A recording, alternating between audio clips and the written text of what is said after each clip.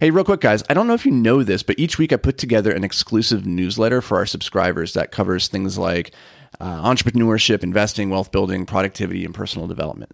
Also, you get some pretty cool behind-the-scenes content that the rest of the world just will never get to see. So if you're interested in joining us, get over to beyondtheapex.com/newsletter to join the tens of thousands of other subscribers getting their weekly 5 to Thrive. All right, let's get into the show. Welcome to Amplified Impact. This is the podcast where we talk about how to build better businesses, invest in real estate, and how to hyper-focus on the things that matter most so that we can maximize our return on life. I'm your host, Anthony Vicino, and I've written a few best-selling books, built a few 7- and 8-figure businesses, and currently manage a $70 million real estate portfolio. But the thing I'm most proud of is that I managed to turn my ADHD into a superpower. This podcast is all about the stories, lessons, and strategies I wish I had learned sooner in the pursuit of living a life beyond the apex. I'm psyched to have you here. Now let's go make some amplified impact. Hey, welcome back to the podcast, guys. I'm really psyched to have you here. Let's get into it. Today, I want to talk about the idea of boredom and how boredom can play a really important pivotal role in being productive.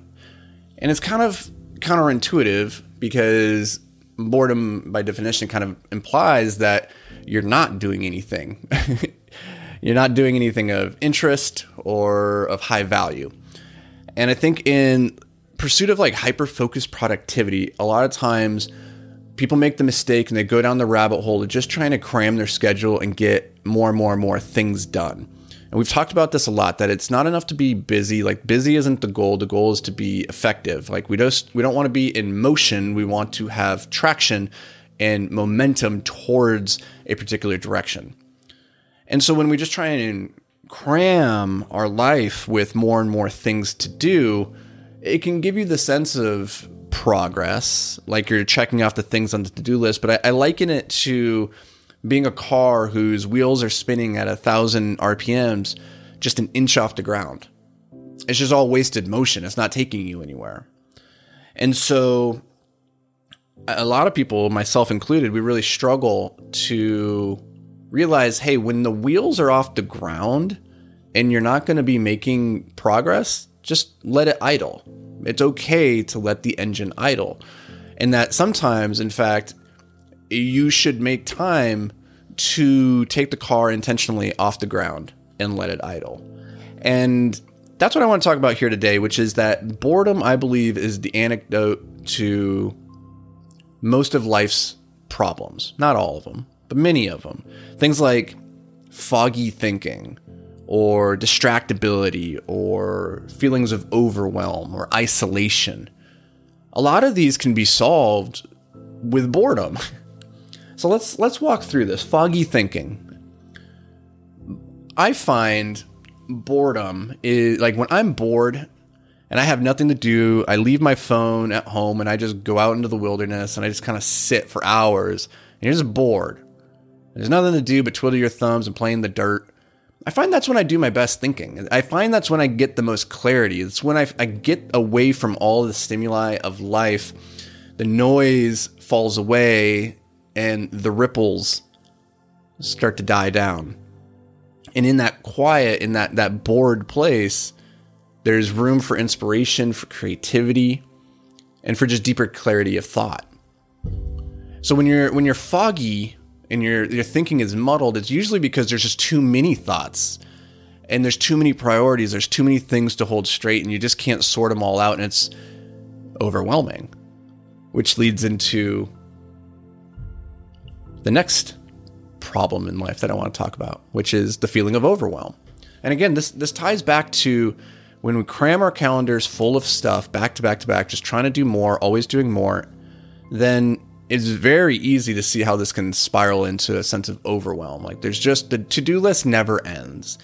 And if you're an entrepreneur, a business person, or just like somebody who's trying so hard to tap into all that greatness that they know that they have inside of them, and they feel the pressure of the fact that we only have so much time on this earth, and you're desperate to make the most of it, then you're going to slide into the same place that I do, which is just packing more and more things onto the calendar. But when you make space for boredom, when you make that space, you start to you start to deal with the anxiety that naturally occurs when you're not moving things forward, right? And a lot of times we don't sit and process those feelings.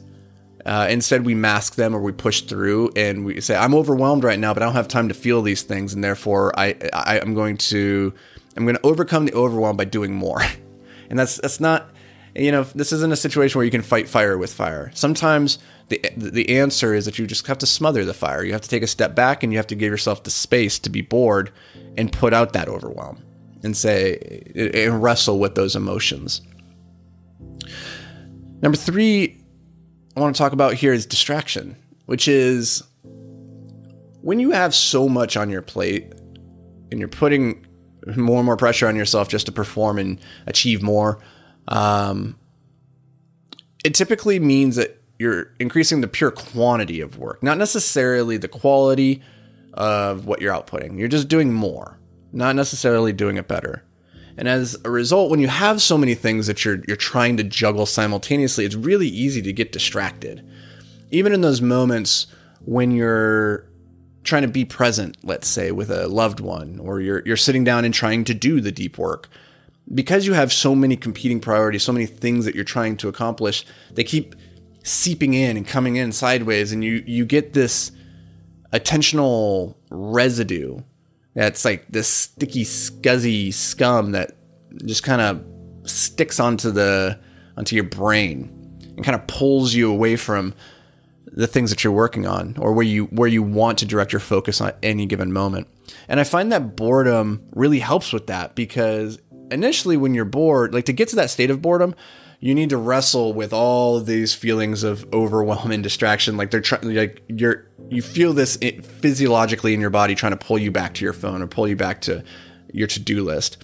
And once you start to push through that to a certain level of boredom, then you start to realize that a lot of that's really not that important, that the world's not going to end as a result of just distancing yourself from it and making space for nothing. And the last bit then that I want to talk about in terms of, many of life's problems, I think one of the biggest one that boredom can really solve for is that feeling of isolation, feeling alone. I think a lot of times we as high performers, we make ourselves feel alone as a consequence of just the tasks that we're doing and how we're pouring ourselves into it and alienating the friends, the families, the loved ones, the people around us in pursuit of that goal. But when we make space for boredom, the truth of the matter is that sitting around and having conversation or just being present with people in a room, that can be kind of boring sometimes as compared to the alternative of pulling open your phone and playing on social media, right? Like sitting at a dinner table and being present with the person across from you feels boring. And that's why you're reaching for your phone every couple of seconds. And ultimately, this just fuels the feeling of isolation because you're present, but you're not really there. And so we can be in a group of people, but still yet be completely alone because we're not actually connecting. And I find that being comfortable with the boredom or the pace of life when you take a step back from like all the digital media in particular, because that's like life accelerated at 1,000. When you take a step back and you live life at more of a natural pace, it will feel very boring at first. But that's just your brain kind of detoxing from the dopamine, which is so important because at a certain point, our brain is not evolutionarily wired to handle the amounts of dopamine that we're constantly pouring into it when we're on social media or when we're watching TV. Like, we weren't designed to live with this level of stimulus. And so making space for boredom, I find, is one of the greatest antidotes to many of life's problems, all of which we've talked about, or many of which we've talked about here. I think, especially when it comes to being hyper-focused and productive, this is kind of a counterintuitive idea. But I encourage you to think about, in your life, where are you making space for boredom? Where are you being intentional about carving out areas to say, I'm okay being bored here, and here's how I'm actually going to facilitate the boredom. Here's how I'm going to encourage it. And like we've talked about in past episodes, I find it helpful to create if, when, then statements for this. Because like so for clarity, for an if, when, then statement, this is saying, okay, if this thing happens or when this thing happens, then this is how I'm going to respond. It's just simply creating an intention, an implementation intention about what you're going to do when a certain event occurs and how you're going to trigger a habit. So for instance, this could be when I'm feeling bored, then, or rather, when I complete my task for the day and I get to that place on my calendar that says it's time for boredom time, then I'm going to turn off my phone. I'm going to leave the house. I'm going to go for a long walk with nothing on me, right? So you created that if, when, then statement. So when I have time blocked off in my calendar, then this is how I'm going to go and live with the boredom. Or when I'm at dinner with somebody, I'm going to leave my phone in the car. Or if it's after 7 at night, I'm going to turn off the internet router, right? And so you're having this game plan, this implementation intention, and research consistently shows that people that have implementation intentions are far, far more likely. It's something like 70% more likely to actually follow through on the thing that they intended to do versus the people who just say the thing or even write the thing down that they intend to do. So create that if, when, then statement and go get bored. I give you permission. Now give yourself that permission. I know that's the hard part. So if you guys got value out of this, that's awesome. Seriously, I really appreciate it. Just keep being awesome. Keep being here. Do me a favor. The only way this podcast grows is if you keep spreading the word, sharing it with friends, family, people that you think will get some value out of it. I appreciate it. And guys, I'll see you in the next episode.